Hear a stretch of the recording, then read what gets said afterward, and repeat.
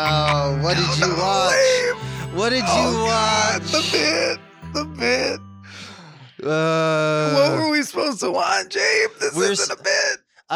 Michael, it's all right. We're supposed to watch 1999's Magnolia. What did you do, Mike? I watched Mongolia. Mongolia? Is that even a movie? Genghis Khan becomes aware of the interconnectedness of all things. Oh my God. 1998. Weirdly close. 1 year before. So kind of the more seminal film. Probably really. just a meaningless coincidences, as all coincidences are, though. Now we're getting to it, sir. Now we're getting to the meat of the nut. The meat Hey, of the everyone. nut. It's time for the meat of the nut. Don't Stay call it tuned that. for more the meat of the nut. Stop it. This is Anders' sons. I'm Yeah. one of said sons, Michael Swaim. I'm the other son, Abe Epperson. And as this sunset, another set of sons covered the works of Wes Anderson and P.T. Anderson, hence Anders' sons. Y'all get it. You're here. And we do it in chronological order. We have alternated so far, but this time we continue that trend. I guess my point is next time we won't. We're not always alternating. We're sweeping forward in time. So our sweep last time brought us to Rushmore, Wes Anderson's Rushmore. Now we're pivoting. We're rail jumping, Jack and Daxter style, over to the Paul Thomas Anderson rail to cover Magnolia, 1999's Magnolia. This is all correct. This is all 100% correct. And we've covered it before. I think this may be the first time we've ever, other than, I'll say this, there was a film we covered on Frame Rate that, they did on Shooting Threes and or Maggie and Adam covered on I'll Show You Mine, something like that. Yeah. But I don't think we've so robustly covered a thing before that we're going to try and cover again, right? Because we've done Magnolia. But yeah, Wes Anderson, we'll have to do some frame rates on it is basically the idea. As is often levied at Act 1 of screenplays, but I think we can all learn from, including the Andersons, it's like, that's what makes it an arc. The characters start somewhere, and we started in a pro Anderson, more history with PTA, pro PTA camp. But that gives us, if anything, if we follow a traditional arc, we'll end in the Wes Anderson camp. And us, we're just structuralists at heart. Yeah, we're big into that. So I'll probably have a heel turn at some point and become a nemesis of the podcast. Anything for a good story, Michael. Smith daughter, something. Yeah, some anti-Anderson thing. Anti-Anderson. Yeah. Okay. Neo. Yeah. Neo. There it is. Listen, Neo. On this show, we cover things through three spectra: diegesis, pedagogy, and the Matrix. Diegesis, pedagogy, and how'd he do that? How'd he do that? I have to, sorry, my mispronunciation. Yeah. How'd he do that is the proper pronunciation of that word. And that's the structure. See, we are structuralists. Consistency. Everything in its boxes. But what we've really decided, what I mean to say, rather, is that we're going to probably speed through diegesis a little. Maybe not speed through because there's plenty to discuss. Right. Magnolia is a film that luckily there's enough to discuss multiple viewings. Like it bears up to that kind of scrutiny and repeat scrutiny. And there's still, when we ended the conversation last time, we're like, we could have kept going. This is that. We're going to keep going. Yeah. But if you want the synopsis, listen to Frame Rate Magnolia. That's what I'll say.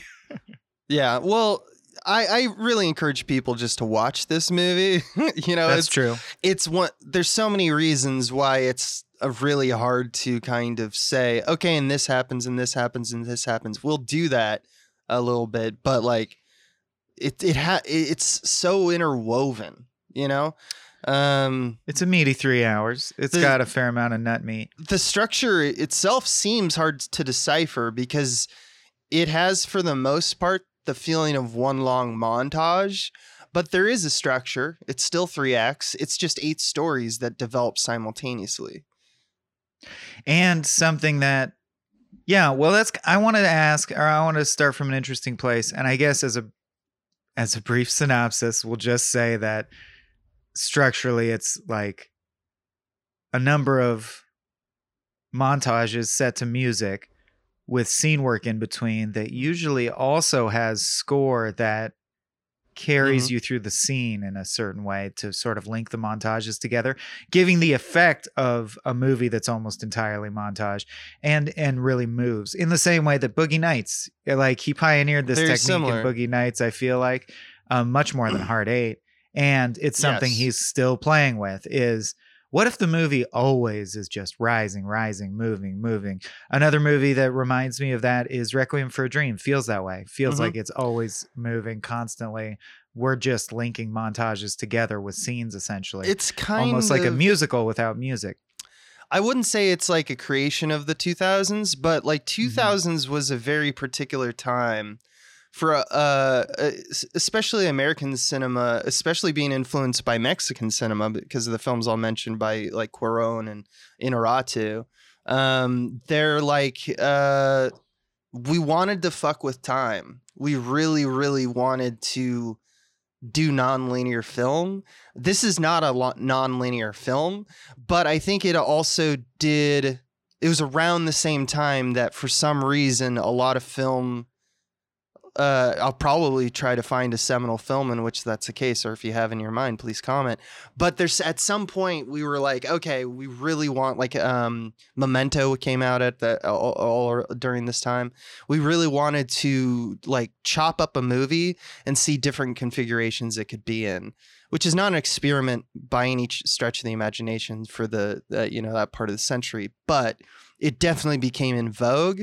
And it has definitely propelled the editing structure that I would argue, and the quickness of which that made TV more palatable for like just audiences in mass. Yeah, especially quality programming. Because when you like, for example, take a stopwatch to like Game of Thrones, you'll notice that the average of that TV show's scene work is actually around under a minute. And that's because it has only a few lines of dialogue, move over. Yeah, there's 4-minute scenes and wide sweeping battles, but there's also mostly like just cut to a shot of, oh, this is what their circumstances are. Here's a character reflecting on that circumstance, cut to next character. And you get very much so the editorial flow of this kind of modern sentiment, even though I'm saying that from 2022, it's definitely was a thing in as early as 1999. Well, it's interesting. What I was going to ask is, so what was different for you this time, or if anything was different in the emotional experience of watching the movie this time? Because I find that this movie does hit me at different angles. It does hit me from different angles. Yeah, you chanced on the main one I was going to bring up from my experience, which is the realization that I've never had until this time, that it is in real time. Like, it actually goes to significant pains to imply that this all happens over the course of 4 to 6 hours that could be simultaneous. This could be a play if you could watch all the locations at the same time somehow. Right, yeah. It's almost Glengarry Glen Ross or Uncut Gems in that way. And I've never noticed that before because it ramps and fucks with time so thoroughly that you assume, like, if I typed this out on a timeline, on a graph, I assume this would be all over the place. It's a bunch of random scenes that are all just happening, like a giant fire hydrant of happening. And no, it's as like succinct and unified in time and place as Aristophanes would define a play. And if like Aristophanes, one of the first playwrights, defined a play as like it has to be, or maybe I'm thinking of an Aristotle thing, but regardless, it used to be the definition of a play that it's rising action that takes place with a unity of time and place. Like it has to take place in time chronologically, right? Film is what started to, and literature, but it took film a while to start disjointing time and interweaving and intercutting. These are all things that evolved over time. And I'll just point out that one of the Howdy Doodad factoids is that the trivia teams, when they're watching in the bar trivia, are there's trivia happening in the bar as well, and the teams are the clouds and the frogs, which of course is a reference to it raining frogs. Mhm. But those are also two Aristophanes plays, the Yeah. clouds and the frogs. Yeah. So Yeah. it knows that it's kind of play-like, and Mhm. it blows my mind that it's play-like because I've Mm. seen it 5 times and it feels so filmic, so cinematic. It even refers to itself as this is a movie out loud, right? Right. It And has that yet- scene. It fulfills a play. It's so good. We're very positive on this movie, and it's Mhm. like I think it's almost a kind of a joke at this point that like film students love this, or it's like it's such a film student movie to love. It's true. film students American Beauty. It's like American Beauty, a little but pretentious. for adults. And you know what? Yeah. I'm gotten to the age. I was telling this to Mike off screen at one point, or off mic. I've gotten to the age where it's fine if by the end of a conversation it's like you're just pretentious, Abe. Yeah, a little bit. That's fine. That's fine. It is a little pretentious, but it's Oscar season, baby. Let's go. But yeah, I do have something that I did respond to this time, but it's more cerebral, I guess. It's more of like what I think he's going for. I had more thoughts and more like questions that I wanted to kind of didactically propose to you. But that's for, I would say, the segment for pedagogy. For right now, Shall we? Shall we move to the first of our strata? Oh, I thought we were in it. I thought that's what. Did you announce it and I missed it? That's on me. I didn't announce it. Well, there's no sound effects, so this is a very stealthy That's podcast. true. Unlike True. some of our podcasts, we just kind of roll with it. We're But yeah, let's pass another checkpoint. Mhm. Ding, and it's fucking. We're nothing without structure, my man. Diagesis. Diagesis. Diagesis. Diagesis. Yeah, I'll start just because I think it's interesting to mention the bookends. Very powerful first 200 seconds of a movie. It's 3 Sure. stories. It's Ricky Jay, if you're familiar with that actor, narrating the circumstances of 3 bizarre crimes. The first is a murder in like 19 something, oldie times.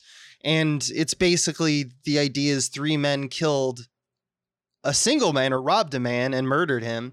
And their names were Green, Berry, and Hill. And those were names essentially were, I believe, it's just where it was the mill that he created, or what was it? I forget what It's where the robbery took place, Greenberry Hill. Yeah, it's just it points to a sign, and yeah. And then we have another segment where it's Patton Oswalt, and he is a scuba diver, and then there's a fire at a forest, and one of the planes that picks up water to put out forest fires accidentally picks up a scuba diver. I had heard of this as like an urban legend. Wait. I thought we weren't synopsizing. Oh, You're I thought- fully synopsizing. Okay, we don't have to do any of this. I think setting this stage just like the movie does helps people for the dialogue either way. But you're not going to do the whole movie, right? We don't need to do the whole movie. I don't think so.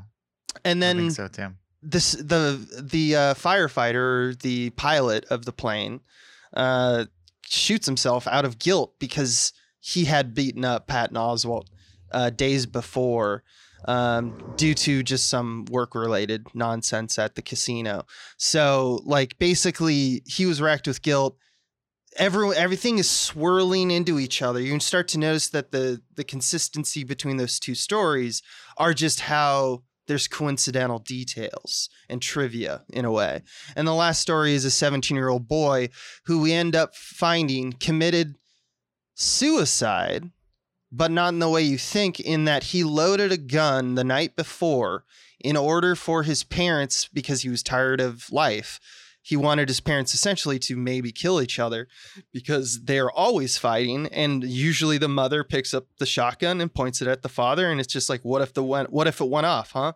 So a 17-year-old boy jumps off the roof, but while he's propelling down, he gets hit by the stray bullet of the shotgun that he loaded the day before. So he was an accomplice to his own murder. It ends the sequence, which also bookends the film, because he kind of just says, all the things that you just saw in the film Magnolia, remember the 3 stories. These are like those. And his kind of last little bit where he reflects on it, Ricky Jay says, these are not something that just happened. It's not just one of those things. It's not a matter of chance. These strange things happen all the time. Essentially, all we're given in the intro is just the idea that strange occurrences occur. And the only statement that the film seems to have at this point is, but it happened. Like, that's strangely enough, which doesn't seem like much of an observation. But my guess is Mike will have some things to say of why it might be. So the first one, what was the first one again? Greenberry Hill. Greenberry Hill is apocryphal, proven or pretty much debunked. The second one is an urban legend that is debunked as far as I'm aware. And the third one's actually a thought experiment they used in law school to teach causation. Oh, like the legal definition of causation, which I thought was interesting. Just because he did the action, yeah, of loading the gun. And it's interesting because I Googled, for the sake of it, because I knew this was a movie where there would be a lot, I Googled, what is the point of Magnolia? I love seeing what Google boils down into one sentence as like these amazing movies. Oh, what did Google say? Like, what is the point of No Country?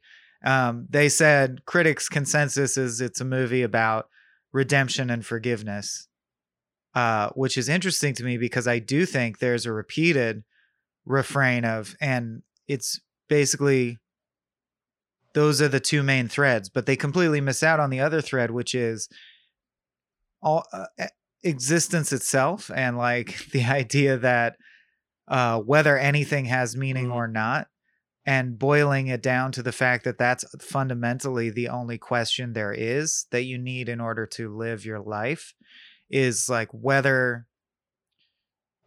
is everything inherently empty because it ends? Like, is the fact that things are transient make them meaningless or superfluous? Right. Why not? What is hypocrisy? How far can you go? Why don't I know that there's starving people. Why don't I give away all my possessions and go just live giving things to starving people? Or why don't I just kill myself, since I'll inevitably die someday, soon, in the grand scheme of things, right? So what is meaning? Is there meaning at all to anything, or is everything inherently meaningless?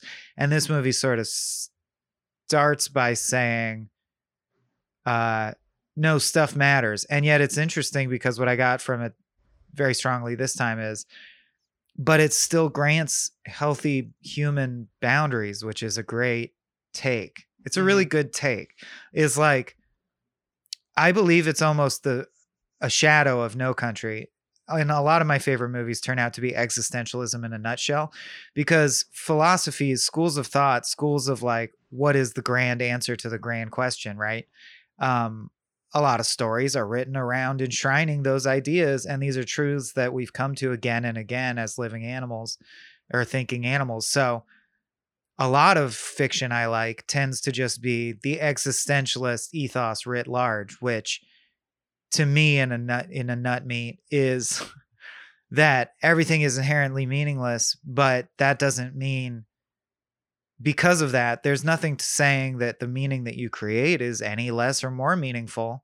So like, if you invest something with meaning, then it is because it is, because you invested it with meaning. Yes, exactly. Like, that I think existence is self-evident as what it is. That's all it can be.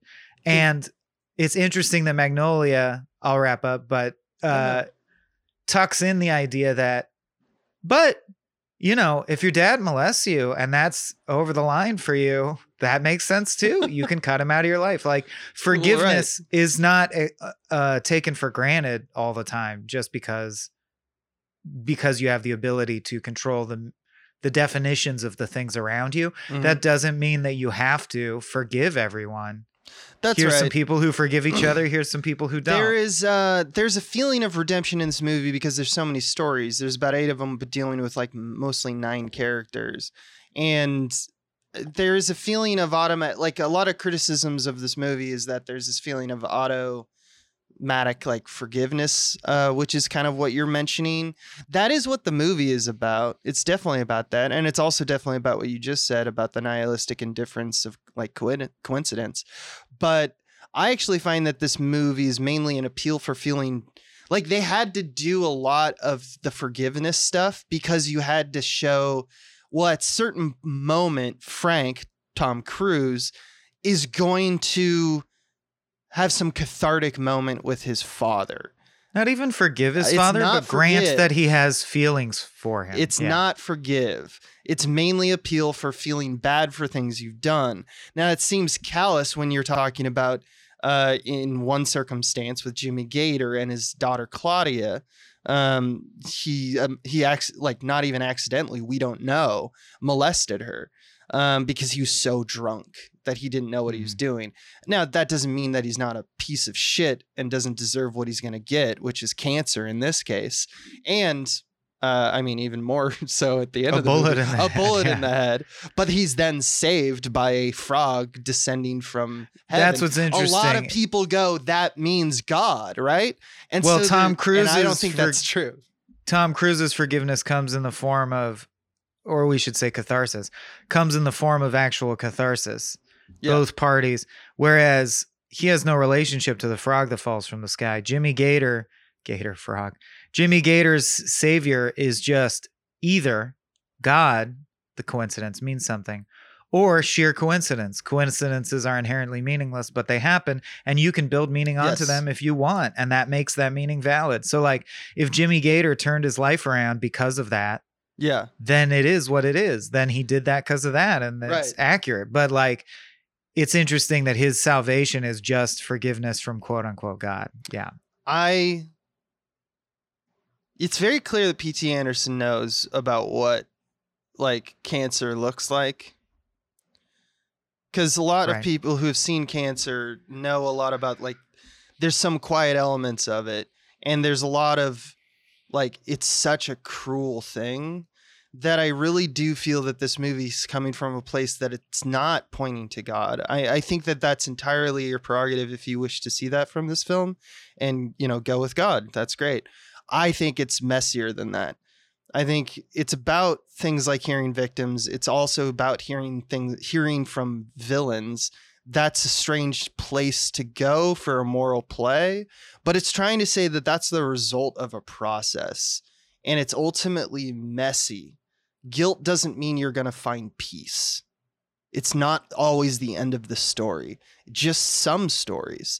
And it's tough to do. That's why I think he wanted it more and more. Like P.T. Anderson probably wanted more stories, because he wanted to create kind of cacophony to show the nihilistic effort that he's putting into some of the suggestions of the characters and narrators. Yeah. I think that is probably where he's coming from. It's not as different from our movie as you might think, and I'm not trying to compliment us. I just mean structurally. Yeah. And it's not as different from Synecdoche as I think you would want to probably, say that it is. Mm-hmm. It's like that. I know something you're obsessed with. I ripped that imagery off from you is the fire hydrant of happening, or the idea that the universe is not mysterious or unknowable. There's just a lot of it. Yes. I love that. This is going on a tangent, but I like the discussion. There was back in the day, like early 2000s, I was on some website and like Neil deGrasse Tyson had become a thing. I forget who the author of the particular quote was, but there was like a forum or like a Reddit post or something like that was like, hey, this quote is essentially what like Neil deGrasse Tyson was saying with like this is, we're all made of stardust, which is just an echolet of, Feynman's I Am an Atom in the universe of atoms, which is an echo of, Carl Sagan saying, it's all Moby. It's all Moby. Point is, this person posted something about how the thought makes them Like the idea of being your atoms coming from stars distant and unknowable, and that's your genetic makeup, and how you're just insignificant in the wide and vastness of the universe is sad. It's a lonely picture of the universe. And I disagree. As you know, I may be just a sappy like a fucking loser. Well, here's the thing, as I was like, I may just be a sappy little piece of shit, but I was like, I think it's the opposite. It makes me feel big. And I got downvoted to hell. Makes me feel like a big man. Makes some men feel big. And I got downvoted into oblivion. And I always, that always stuck with me with the internet. That this example is that I was always like, why? I don't understand why. Why can't we have both? First off, don't get angry for other people having different opinions. But also, like, why doesn't it? I didn't understand. Why does it? I understand how it can make you feel small, but in the same gesture, it makes you feel very large and significant as well. You're the way, like, the universe and all that stuff. And there's something that I think that P.T. Anderson is scratching upon, which is that, like, he knows that he's doing it because he's winking directly at it. When you look at what Magnolia is about, it's just documenting moments and and like frogs fell from the sky. Weird. Of note, a trivia question, maybe. Why is it that two of our characters are trivia like and to have cancer? It's to compare and contrast. Yeah. Because and so what's so significant about this moment? Why frogs falling from the sky in this moment? It's kind of an emotional crescendo for like 8 people in San Fernando. Like, what's up with that? I think he's trying to just say, like, well, I'm not saying that they're connected. I'm just saying in their cars and houses at these moments, these people had something instrumental going on. Emotionally, there was a breakthrough or like a plea or a cry for help. That's just life happening. He's trying not to say anything. It's a nihilistic kind of thesis. It's not trying like it's the same as anything. I would always think at the dog park. What if everyone's dog took a shit simultaneously? Sure. Everyone's mind would be blown, but you all have to grant. I mean, there's nothing preventing that from happening. Like, that's allowed to happen. Statistically, it would just be creepy as hell. Yeah. And I do think that it's that kind of statement. It is very much like No Country with the car accident that he walks away from. And also, I think that this movie has more of a Get Out quality than we give it credit for. For example, you mentioned that there's 8 main characters and that they tend to exist in pairs of 2. Mm-hmm. And there's even a shot where there's Cable wrapped, to be put away, hanging on pegs on the wall. And they're hanging in the figure 8-2. And there's like all these references to 8-2 because Exodus 8-2 is the one about the frogs. Mm-hmm. In Egypt. So there's a ton of Easter egg work, speaking of diegesis, that like now that I'm watching it more and more and becoming more of a fanboy and digging into it, came to the surface that I think is really fascinating, especially when you consider the PTA said that he put 8-2 in after he learned. So he learned the frog thing, which is the one true thing, by the way, is that sometimes that has happened historically. In fact, it happened to Philip Baker Hall when he was on vacation in Italy at one point, is frogs rained on him. And that happens from time to time. There's also been, so when I was a kid, we had these National Geographic, like, Can You Believe It books. And there was one that was Strange Occurrences and Coincidences that I used to read obsessively. And I remember the 3 weird rains that it had. I can't remember the third one, but the second one was meat. It rained meat one time. Right. And they found out it was because there was a super flock of vultures flying overhead, all vomiting. All vomiting? That's so like fucking carcasses. That's so fucking awesome and metal. But the one that's happened a few times is that a tornado goes over water, like a water then spout, disperses over land and drops a ton of fish. What or a comes ton up of frogs. must go down. Yeah. Yeah. So he chose that because he had read it as a trivia question and knew it was true, and he wanted to make a movie about coincidence that means something. And by coincidence, it turned out to also be a biblical reference, which he didn't know. Could that mean something? I'm just saying. No, probably not. But but he then bolstered people in this movie. He then bolstered that idea by putting 8-2 all throughout it, quite intentionally. Yeah, which is, I think it's great. I think that's great. I also think that that's more to like. I think that that's kind of PTA doing a joke. He's Like, embracing coincidence, meaningless you have coincidence. to like no. Well, yeah, but he's also saying like you're focusing on the wrong thing, right? Well, you're not. I guess he's not saying that You're you not really should do focusing or on it. should do anything else. Yeah, you can focus, but I guess it's just like that is such a. The whole idea is that it's trivial. It's a trivia question. Mhm. Exodus 8:2. That's the one that talks about the frogs. You know, like Mhm. that. Magnolia is about that. It's about the trivial aspects about it. Who did the crime? Who is the worm? Like it's all this like Who is the worm? Yeah. yeah, who it's cares? all these. By the it's way, all- that was gonna be Orlando Jones. Yeah, he's Yeah. actually in the movie, but you see only his back because they cut his Mhm. scenes.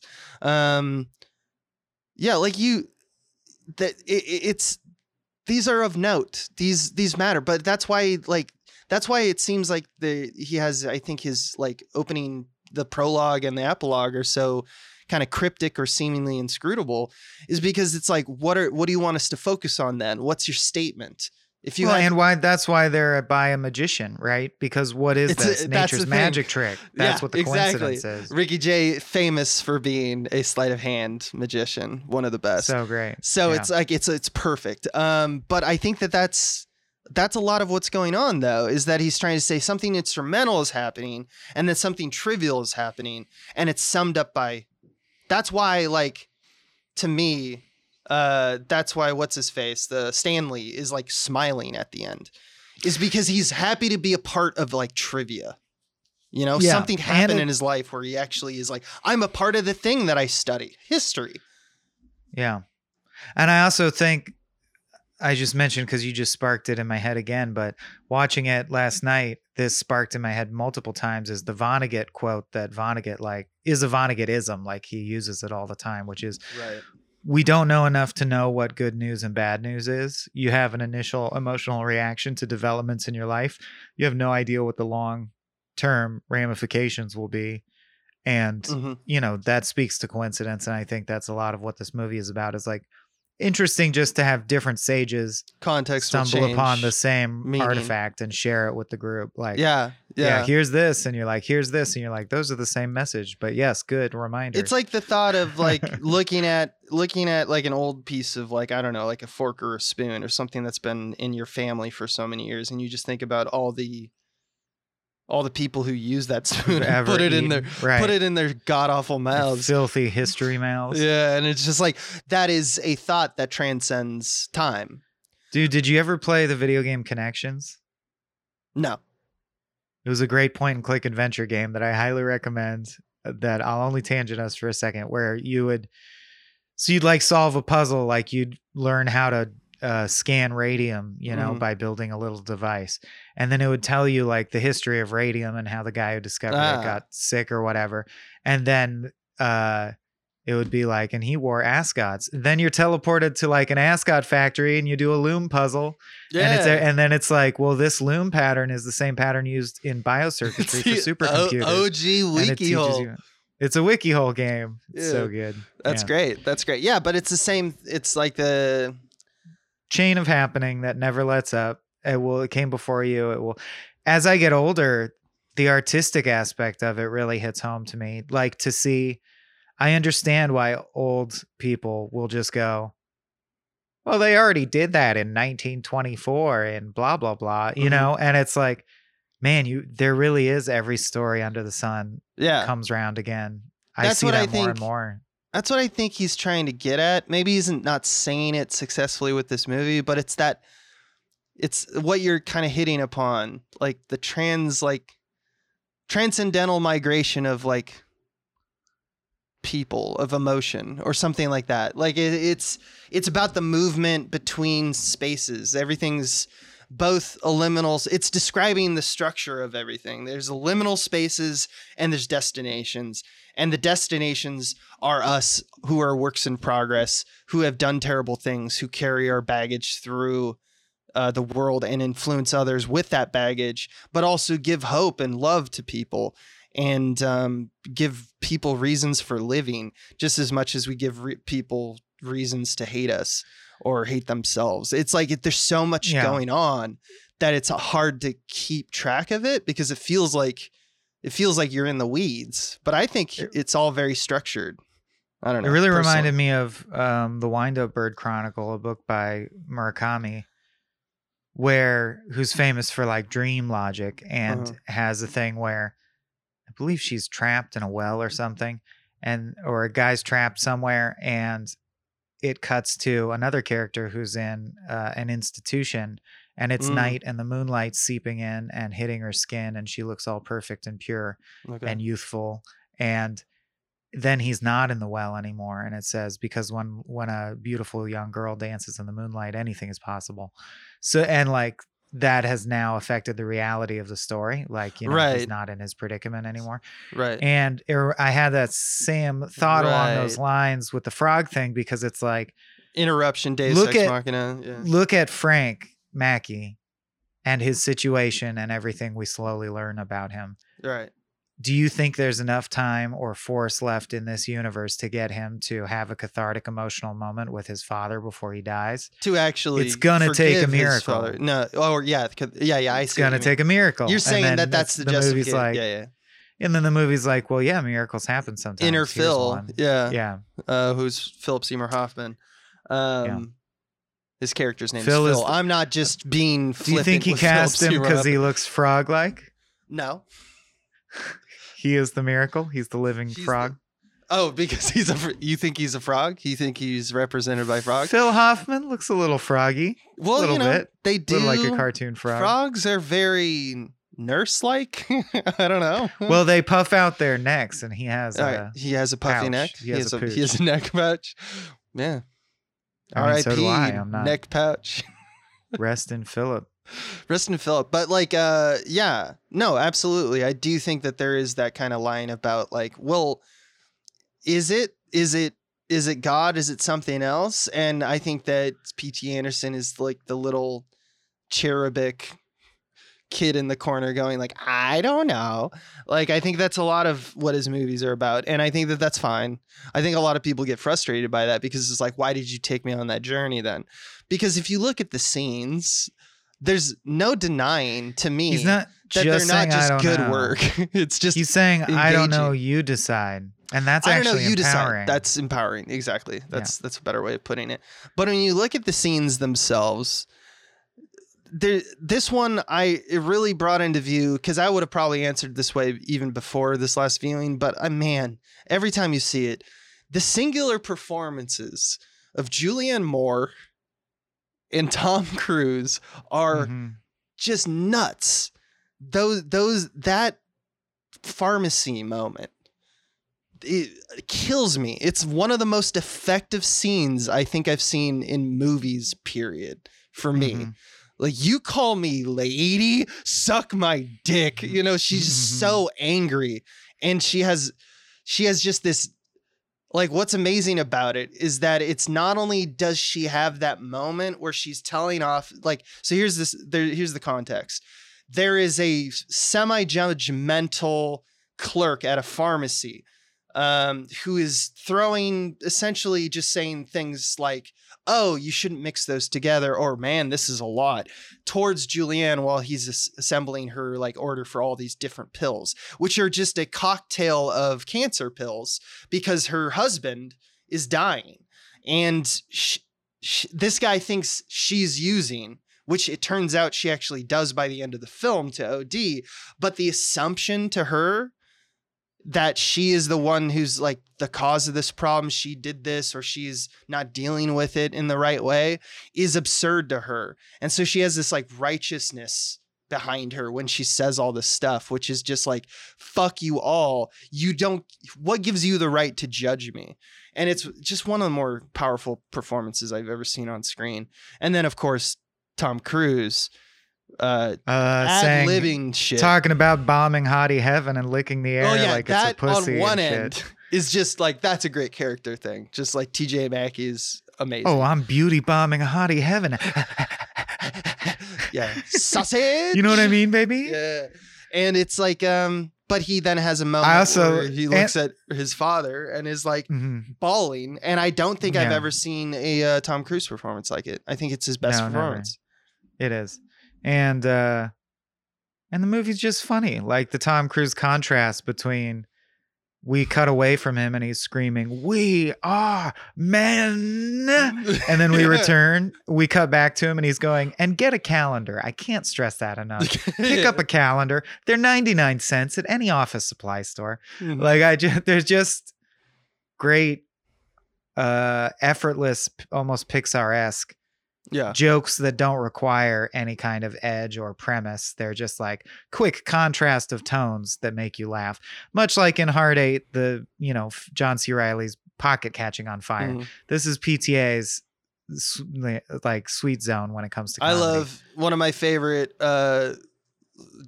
joke lines. I funny don't even- moments. Yeah. Is like when the frogs start falling, Philip Seymour Hoffman has the best line in the movie, in my opinion, which is, "Oh, there are frogs falling from the sky."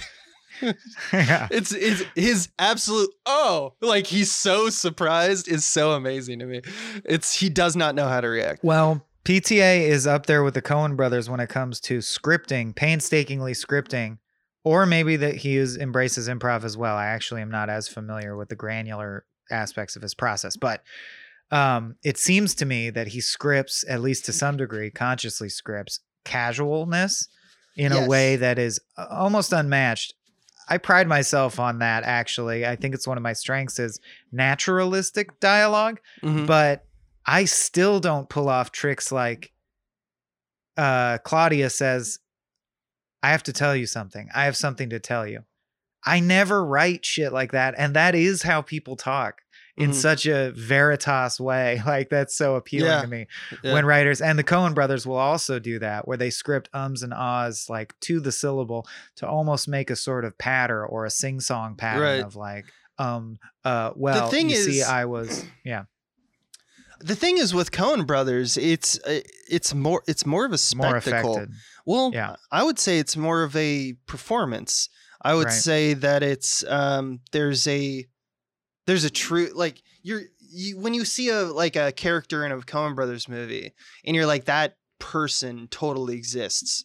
Like hook, line, and sinker, I'm all in. That person exists. That is a complete person, and it's also someone I've never seen before, and it's also amazing. But that's like a presentation of a person. That's like verisimilitude versus what you're talking about, which is like veritas, where it's more of like, this just feels true to life. Like it's reflecting life in a way, as opposed to I'm going to create And specifically, enormous play that is going to be fun to watch and Well- does reflect life and all that stuff. But it undermines the first lie that we all buy when we watch a movie or even read a book or most plays, which is that people only speak efficiently about things that matter or are going to matter. And the reality, of course, as we all know, is that It's there's more long meandering. stretches of meandering small talk mm-hmm. in between islands of information where you're like, that was actually a very invigorating right. part of the conversation. That's right. And no one writes like that for obvious reasons. But to the point that when an author does write that way, I tend to think it means something. And in this case, it's kind of apparent. Like he's trying to make you feel, A, that this universe is more real so that you'll be even more shocked when the frogs happen. Mhm. But B, the flow of dialogue takes on a randomness and complexity that mirrors the point of the film, which Mhm. is so cool. Like, of course they talk that way. Of course there's a bunch of false starts because the movie is about everyone's false starts in life that have repercussions that ripple throughout the rest of their lives, right? And in between this chain of happening of stuff that is cause and effect and causality, which we're concerned with, it's peppered with random happenstance. Those are the two forces, right? Chaos and order. The Yeah. order of cause and effect and the chaos of random happenstance also, which is basically interference patterns from other cause Right. and effect chains that you're not privy to, It's which The Wire handles really, really well. right. Yeah, we've been hitting The Wire a lot, pretty hard. A lot. Recently. It's time to rewatch soon. Yeah. Yeah. Yeah, I like that description of it. Or like a big pool with a bunch of waves and the waves kind of add to each other, subtract from each other, but there's just so much wave patterns, and they all are blasting into each other. Hey, I got a question for you. That title card staring right at you after the 3 stories, but before we see the first Seduce and Destroy ad. It's a blooming magnolia overlaid over the splaying expanded structure of San Fernando Valley, or I guess LA in large. What does that mean? What is the title card read? Is it the weather report? It's just the thing that says magnolia, and it's behind it. It has it's superimposed footage of a magnolia like time lapse, blooming. It doesn't close, it just opens and then stays there.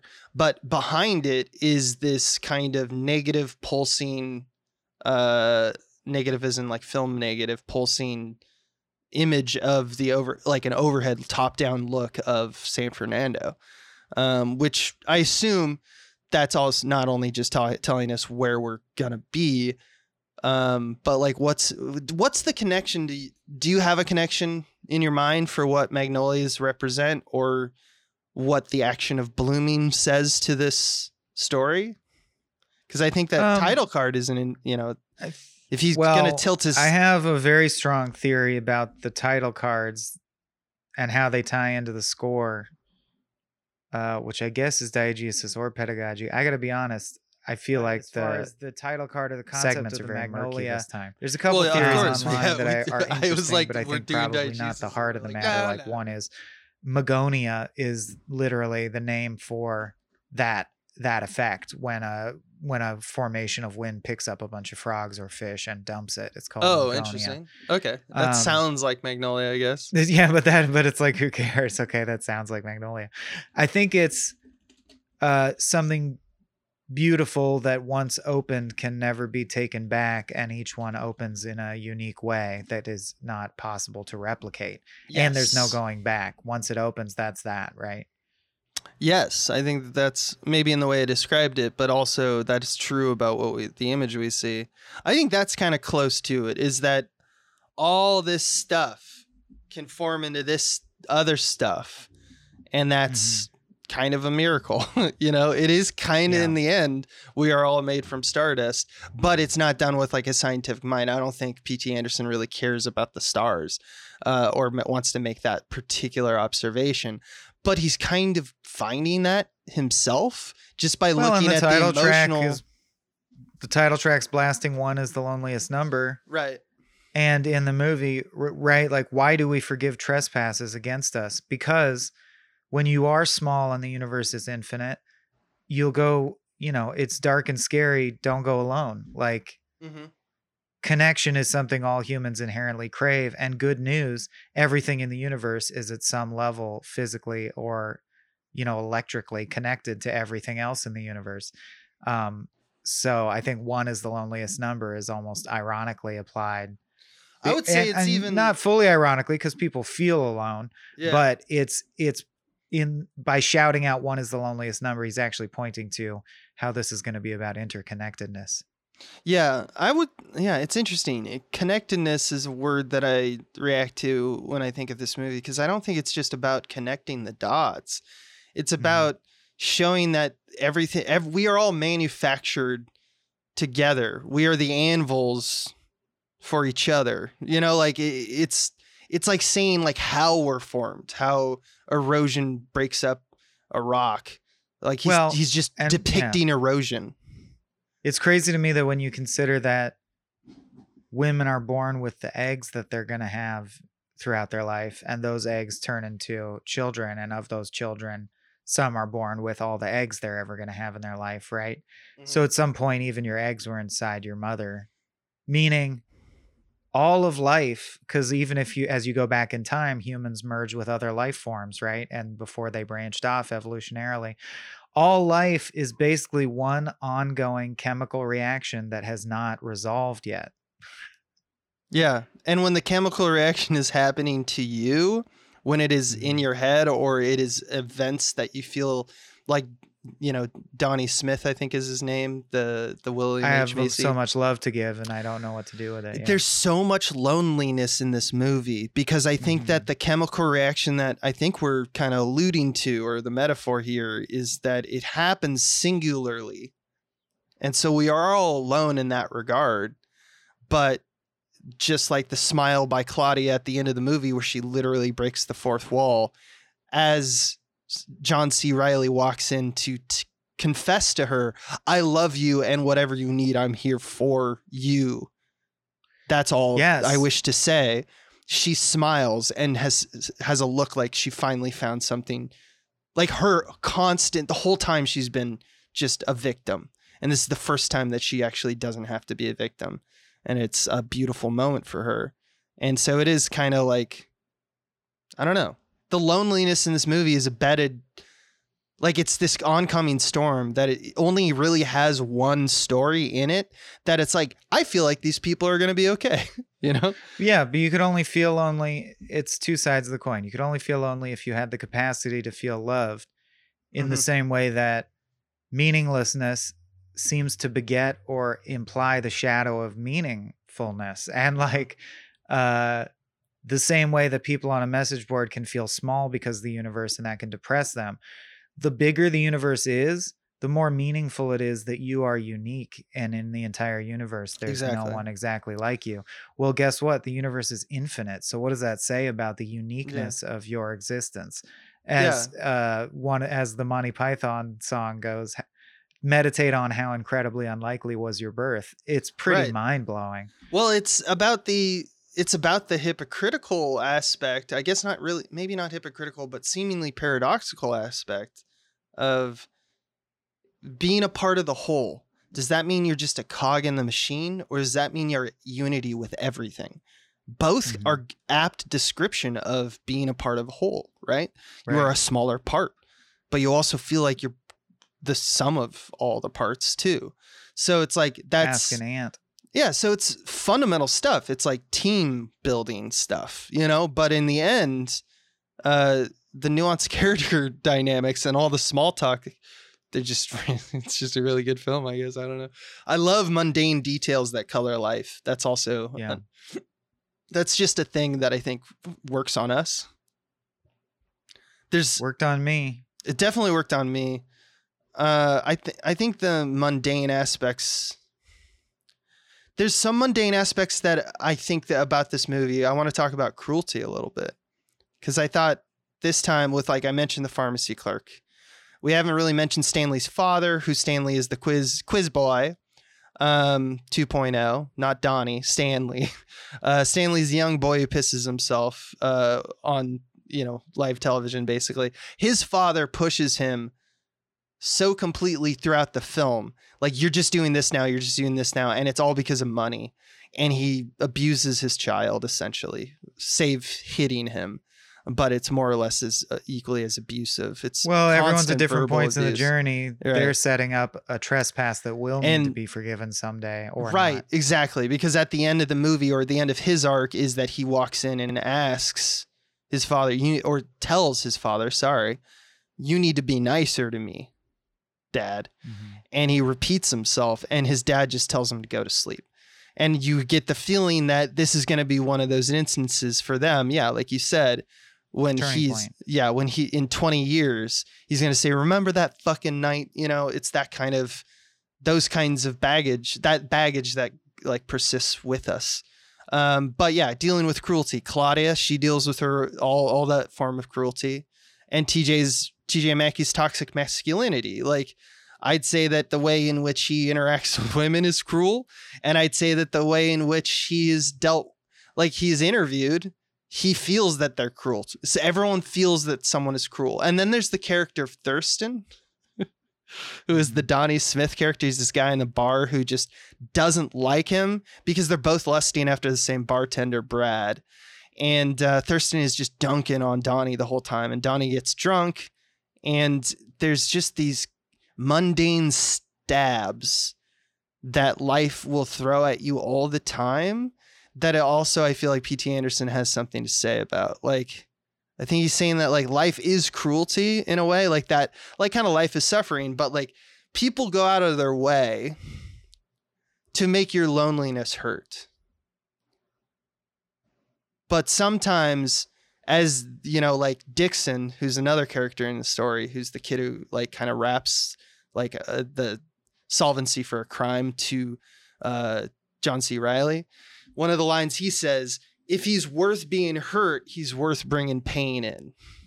And I think that that is kind of, and another segment from that is also, and he's running from the devil, but the dead is always gaining. So I think that there's like this attention to detail about like, yeah, sometimes we call it the devil or whatnot, but cruelty from others is a debt that's always gaining. But the thing is, if it's worth being hurt for, then guess what? Get ready for pain, because that's what life is. Life is suffering. We talked about those lines last time we covered Magnolia. Oh, did we? Did we? Yeah. I didn't even remember that. But yeah, I think that there's everything. Okay, cool. I think that's I think those are the two sides of the same coin too, because there's so much loneliness in the movie. That's I think where cruelty kind of comes from in this movie. And this solvency, of course, would be the ending with Claudia and Jim, where it's just like, just find someone who's about whatever you're about. The trivial, mundane ways in which people cut people down are on great display in this movie, especially in the like oneer at the TV show. Everyone is just about what they're about, right? They're just like, this is my career. I'm going to do this. I have big plans. Other people are like, I need you in, I need you in wardrobe right now. Why aren't you there? Everyone's just dictating to other people what they need. And everyone is just indifferent to those needs. And I think that that's why he's setting that. That's why he felt it was a great atmosphere to set up this form of cruelty, where it's just seen as commonplace to just demand things out of people. That's what set is sometimes. And just be like, without any regard to what the other person is about, you just, kind of demand things. And I think that the opposite of that is the solvency, if there is any solvency in this movie, to the question of loneliness, I guess. I don't know. But I don't think, in the case of Jim and Claudia, I don't think it's about sharing stuff that they're about. Yeah. They make their interests shared in any way they can. That's the existentialism of it. It's that you choose to invest meaning in a person, and voila, they have that meaning. It's like the dying man says, get a girlfriend, do good things with her, share the things. All that bullshit is true, That's the profoundest shit ever that anyone under 20 years old will not appreciate. You can't appreciate it until you've lived longer. It's that there are basic truths about life that you hear over and over, including the truth, which I think is funny, that older people say, oh, you won't understand this till you're older. It's true. And then you'll have repeated moments in your life where you have an experience and you think, oh, this is what they meant about that thing they said I'd understand when I was older. It's this feeling. And it sounds dumb, but like, do good things, like find people to love, connect with them, do good things with them. That's all that matters. Or like trite bullshit like people, that's what really matters. It's true. That's why it's trite bullshit. You'll come to appreciate the deep profundity of that someday if you don't already. And I think that's interesting. Yeah. Yeah. Pedagogy. Sure. Fine. Who cares? Because I wanted to say something I noticed that I definitely didn't cover before, because this is my first time noticing it, or at least having this thought, which is that the music throughout, first of all, I think of anything, that's what's wearing on me the most, is the idea of the scenes that are buoyed with just a ding, ding, ding, ding. Yeah. To like say, don't forget, it's still a montage. It's still a montage. And I did get a little resentful of like, come off it. This is a scene. Right. Just let the score Very die Punch Drunk Love too. It's just like the point of the theme when it isn't things. Yeah, it's just like, I want to keep you anxious all the time. Yeah. And I just want to point out that that's a pretty cheap, easy way to do that, is just put the music in. And I don't know. We rag on Wes Anderson a lot for style decisions that draw attention to themselves. Yeah. I think PTA has some Yeah. for sure. And one of them is making everything feel like a montage, even when it's not a montage. And he just loves that. But Mhm. regardless, I think something he did in this movie that's masterful is mix the music. The sound design is unique such that the music is way more, and it's a soundtrack, not a score a lot of the time. Mhm. Mhm. This movie, if you didn't know, was inspired directly by the music of Amy Mann, and Amy Mann sings a lot on the soundtrack, and the soundtrack is very loud in the mix. In fact, at the end scene that Abe just mentioned, where the cop is professing her love, you can't even barely tell that. Yeah, I've she's saying never that. heard it. Yeah, you need subtitles. You can only see subtitles. Yeah. What you're actually hearing is a song that she's blasting. And the music being so loud, I actually think is a meaningful choice that supports the nature of the story, It's because not going music to stop. is like a track. So the idea of film including music is usually done 99% of the time because music is an emotion machine. It has the ability to just, as Incubus would say, the 4 right chords can make me cry. No, that's Third Eye Blind. The right 4 chords can make me cry. I was like, huh? Songs are little emotion machines that just force you. They can be very powerfully force you to feel a certain feeling. And so we use score to make you feel the way we want you to feel for a scene of a film, right? Everyone knows this. For sure. But I think by blasting the music as loud as the dialogue, if you think about it this way, the dialogue is a stream of information and the soundtrack is a stream of emotional color. I think it's interesting that he chose to put them on equal footing, as if to say the facts of life are important, but you know what's just as important? How you feel about them. Your emotions are real, and your perception affects things just as much as the reality of those things. It's also good because character stuff too, because like not just because Claudia listens to her music loudly, but they also do the same thing when they set up Jim, is that Jim is someone who can deal very effectively in chaotic situations. And Claudia is someone who develops chaos around herself. Not only does she have a cocaine addiction, but usually probably because of that, she's has to have the TV on and be listening to music really loudly. She doesn't think about other people's dealing with that. She just needs something to drown out the noise, so to speak. And he's exactly the kind of guy who can be like, I can focus on what matters. I think that's why they work a little bit, because they're kind of messy, both of them, but that's fine. I also love that he has at one point, because of the Tom Cruise conference, he just shows a black screen with the words "form a tragedy." Yeah, right. And that's when he's talking about pain. Yeah. Right, exactly. But everything's it's so woven.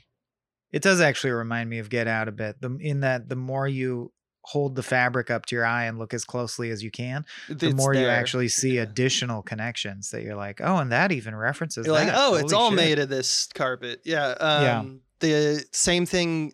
I mean, while we're you mentioned the Wes Anderson thing about like stylistically, in this house, we like transparency.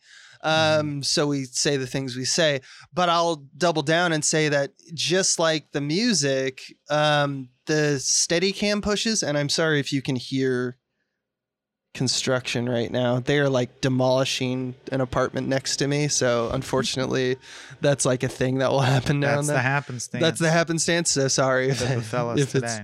But like something that he does, he also, you mentioned sound, he does it with camera as well, I think. Something that P.T. Anderson does a lot, especially in this film, he almost abuses it. And that's just, if you like it or you don't. He does this thing where he Steadicam pushes on people almost for no reason, a distressingly like kind of urgent approach to a close-up. Right. And I think it's ultimately he's doing it because he wants this movie to say like, I am going to quickly get in your face. Also it kind of it's going to be that kind of you're surprised that someone is looking at you kind of moment, but it's also kind of ties into the thematic Amy Mann score. It's not going to stop, it's this idea that the camera is literally coming for you. And I think that is true to a lot of the speed and the camera choices that this movie's doing, because they're either following people who are in charge, or they're coming at someone where there's like a realization or something's coming for them. Whether it be realization or it be cancer or whatnot. It's always everything's propelling towards you constantly. And get this, the part where they actually mouth the lyrics to Wise Up? Yeah. Each line that the actor sings applies to their situation. Oh, we talked about this in Frame Rate. Did we? I thought we did. Claudia says it's not what you thought when you first began it, and she's the one whose life we're just getting recontextualized for us right now, like it's twisting before our eyes. Yeah. Jimmy says, you're sure there's a cure and you have finally found it, and that refers to his cancer. He's going to shoot himself in the brain. That's the cure. Donnie says, you think one drink will shrink till you're underground and living down, which, he's wasted and he's about to go rob his place of work. And Linda says, prepare a list for what you need. And he's a drunk also. The deed. Yeah, he's a drunk, exactly. Yeah. And Linda says, prepare a list for what you need before you sign away the deed. And she's about to reconfigure her. Oh, his will. Yeah. Yeah. That's, Wise Up. Here's a question about what the last line in the Wise Up. Because the refrain is it's not going to stop, repeat the verse. So verse, chorus, or whatever. And then the last line is, it's not going to stop. And then it's, so give up. So just give up. Yeah. So give up. Yeah. Let go with the flow, be present. I don't know. These are the vibes I get. Or it's also framing, if you notice that little montage, the last two people we like kind of check in with are Linda, Julianne Moore, who attempts to take her own life, and Jimmy Gator, Thomas Baker Hall, who we don't know yet, but the realization with his wife Rose is going to allude to, you molested our child, even if you don't know that you did. And he's going to be like, well, that's over for me then. I'm going to shoot Goodbye, myself. sir. Goodbye to everyone. So like, I thought that was an interesting notion. I don't think he's saying like, so there's an option on the table is suicide, but I think that he is saying very much so. It's a fun flourish. Lyric matches content. I think it's fun. Well, I mean, here's the thing. That song was written for the movie. Like, it's not like he's finding this. He's working with Amy Mann to find the lyrics. To me, that whole thing is like, I guess it's what it's saying is, it could be give up, just, like let yourself be taken by the flow of the stream. But I think it's more like sometimes this messiness causes people to try to commit suicide. So sometimes that's what people feel like they should do. I think he's very, very like secular when it comes to morality in this movie. There's some dark places this goes if you allow the extensions of these characters to continue to persist without being stopped, right? Like the continual abuse of a child, stuff like that.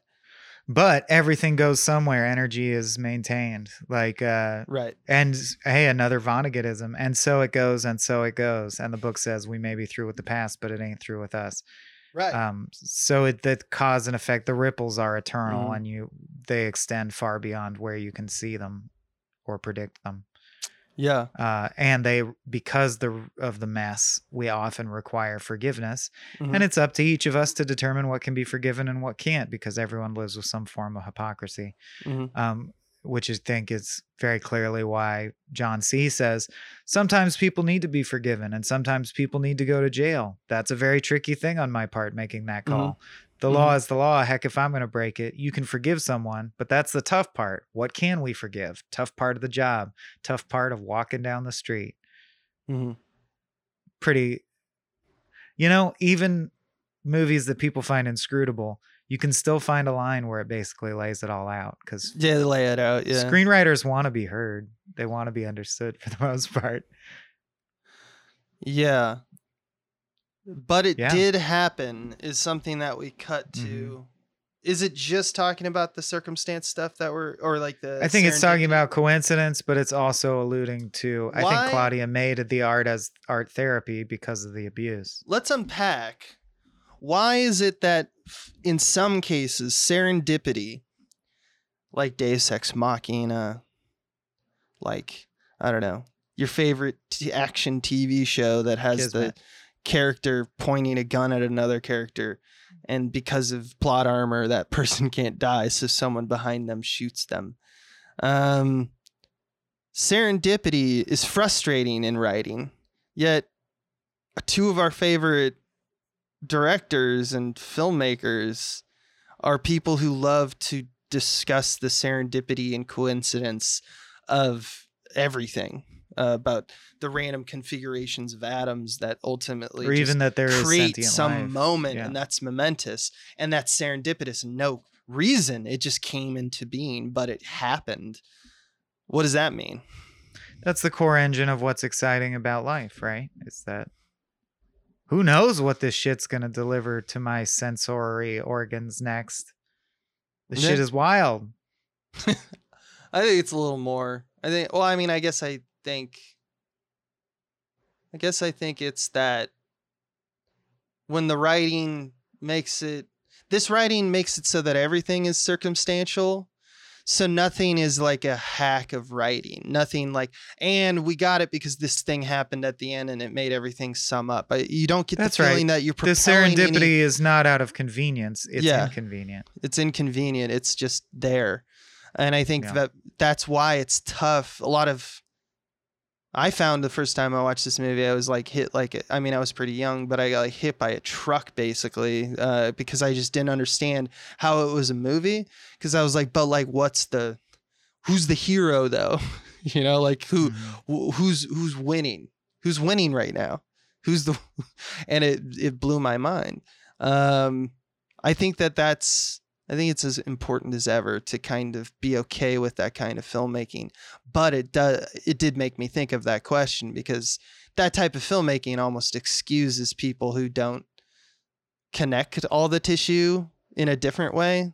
You know, they just kind of write what they want to write. Very Tarantino. You know, he writes what he wants to write. A Royale with cheese. Or any rom-com. Or any rom-com. Or any episode of Seinfeld.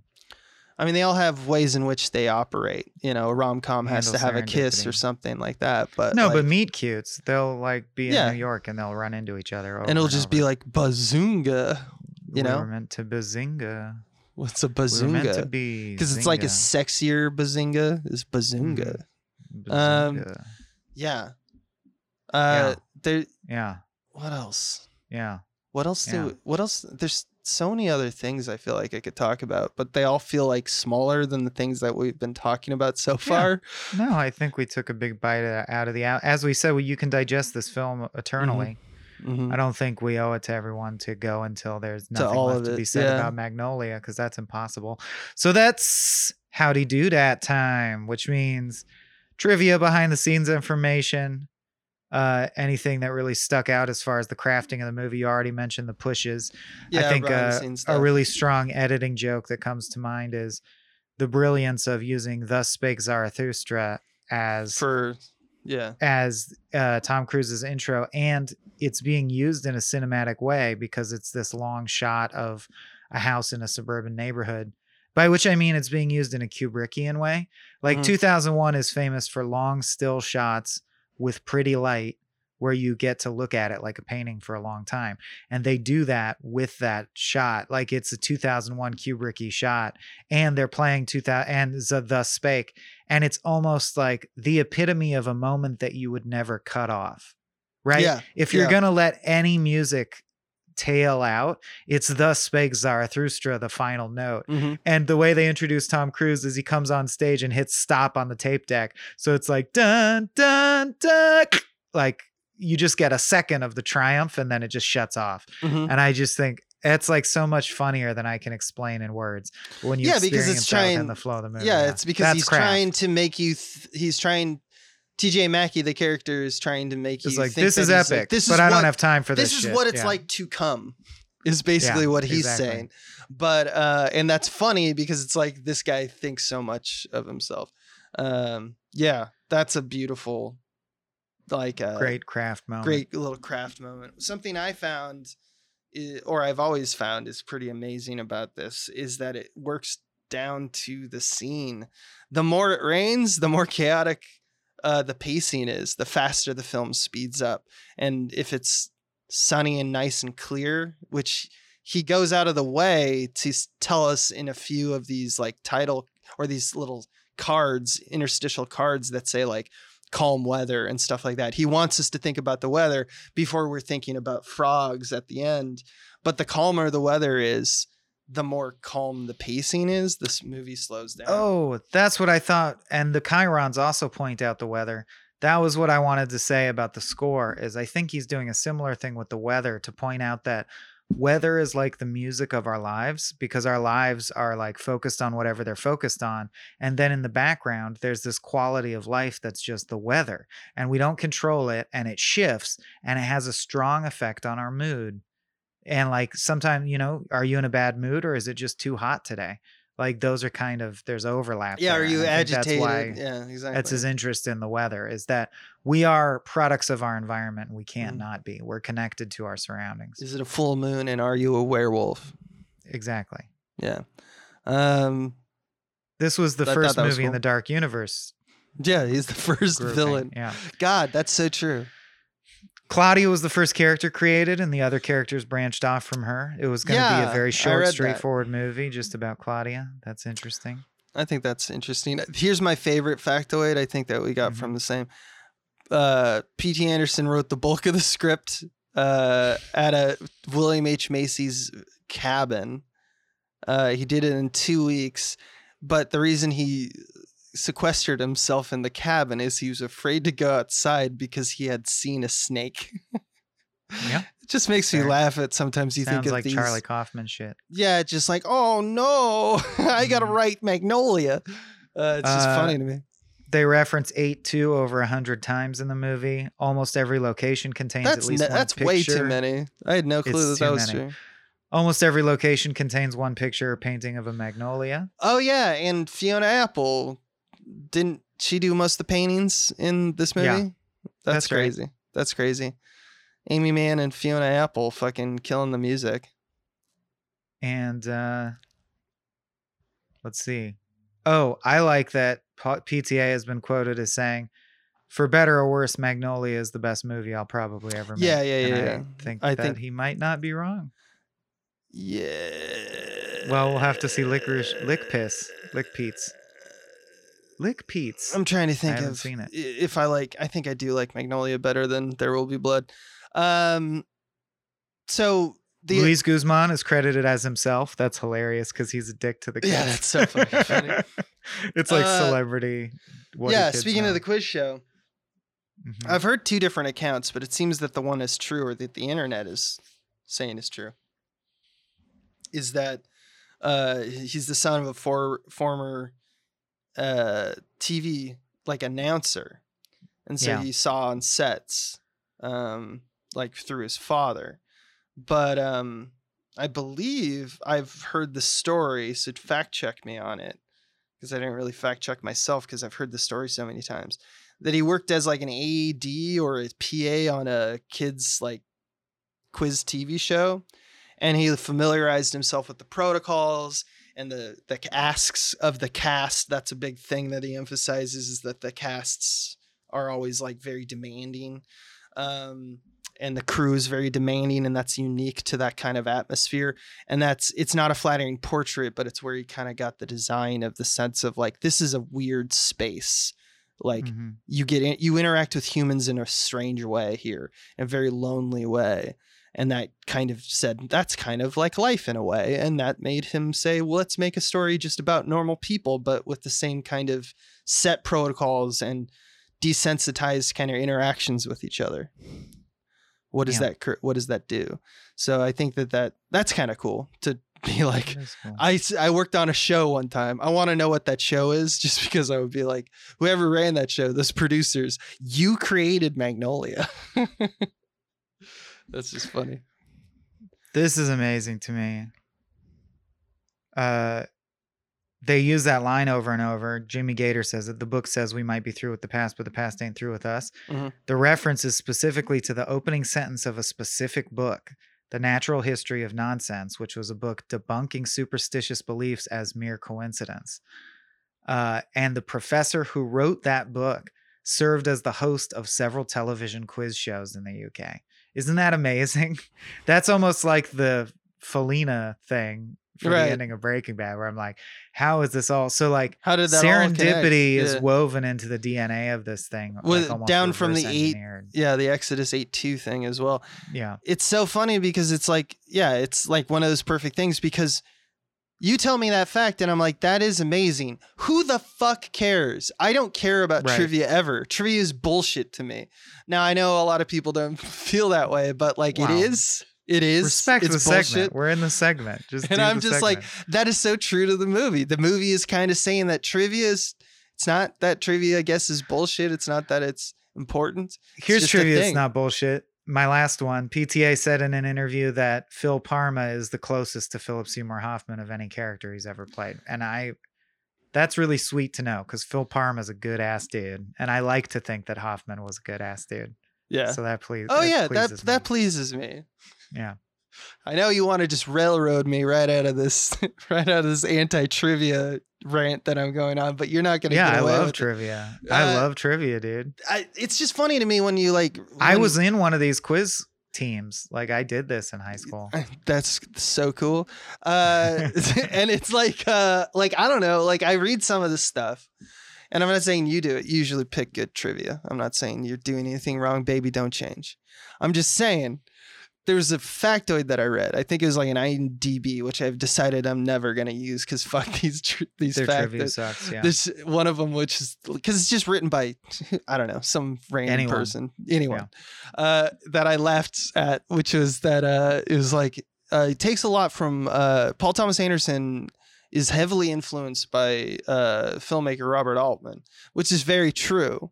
That's Magnolia. Like, it's a good movie to bring up when you're mentioning Magnolia is the other director, especially like Nashville and some of his sweeping genres, sweeping drama films.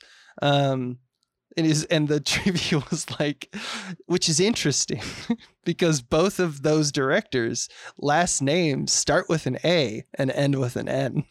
Shut up. Yes, Shut the dude. fuck up. It reminds me of like the NBA. You know what else starts with an A and ends with an N? Ass And- clown. And Anders' Sons. And Anderson. Yeah. Mm-hmm. Zzz. It ends with, I guess, an S though. Yeah, But exactly. it reminds me of the NBA because at some point in like the 2000s, they like made a database of all the factoids of all the things so a computer could deal with it. And I'm pretty sure that they just have like a filter, like the commentator just has a computer in front of them that has like this database, and it's just like, give me some good facts about like what is happening in this in this game right now, and it's like Mhm. always comes out as some bullshit like, this is the highest he's ever scored or the fastest he's ever scored 18 points on a Sunday in March. You know, Right. it's like, who gives a fuck? And it's, I don't know, it's this interesting obsession with trivia that I think Paul Thomas Anderson also thinks is funny. Yeah.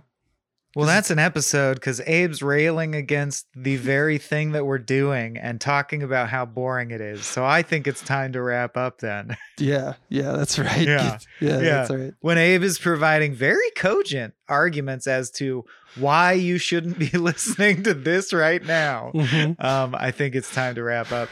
But man, how about the diegesis and pedagogy segments? You can't shit on those. Those are strong. Those are strong.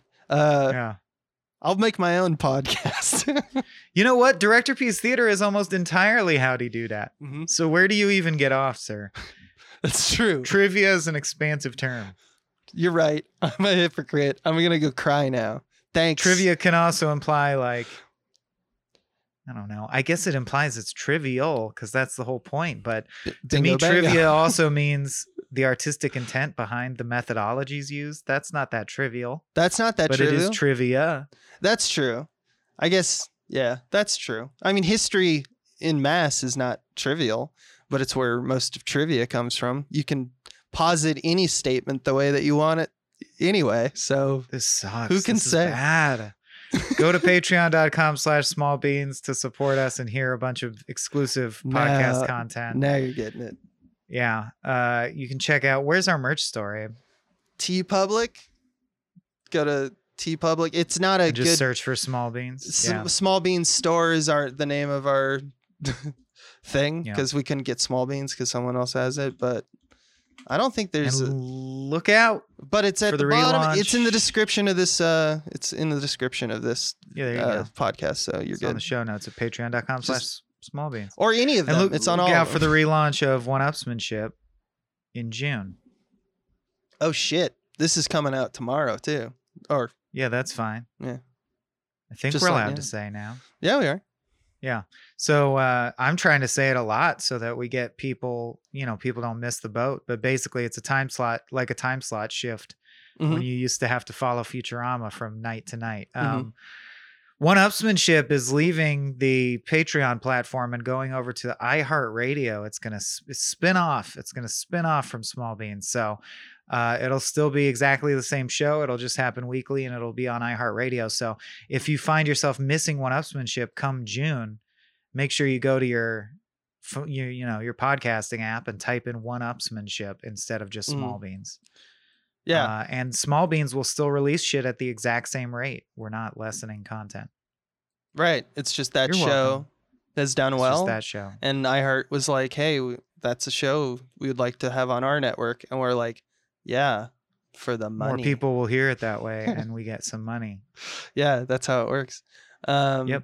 The other thing that we like to announce, or I like to announce, is that come join us if you use Discord. If you don't know what Discord is, maybe look into it if you're interested in this kind of thing. On Monday nights, we have a movie night. Michael and I basically force each other to watch a movie every Monday, or maybe two. And we go, hey, people, join us, watch and witness that event. And so they go into the Discord for Small Beans, which you can, if you don't have access to, you can just DM us on Patreon and we'll give you a link. And yeah, you can come listen to us watch movies yourselves and talk and chat. It's a fun night, 6 p.m. Mondays. Give us a review on the Apple iTunes store. Let's see. Let's see. Small Beans Let's see. trivia. Bye, everyone. Bye. This has been a Small Beans endeavor. We're a bunch of pals who make podcasts, sketches, music, web series, and movies. The Beans always have new ideas percolating, so make sure to check us out at patreon.com/smallbeans. That's patreon.com/smallbeans, where you can browse all of our current and past content, see what we've got planned in the future, and learn how your support can help the Small Beans grow into huge, giant monster beans. If you enjoyed this content module, please like, rate, subscribe, or tell a friend about us. We love you.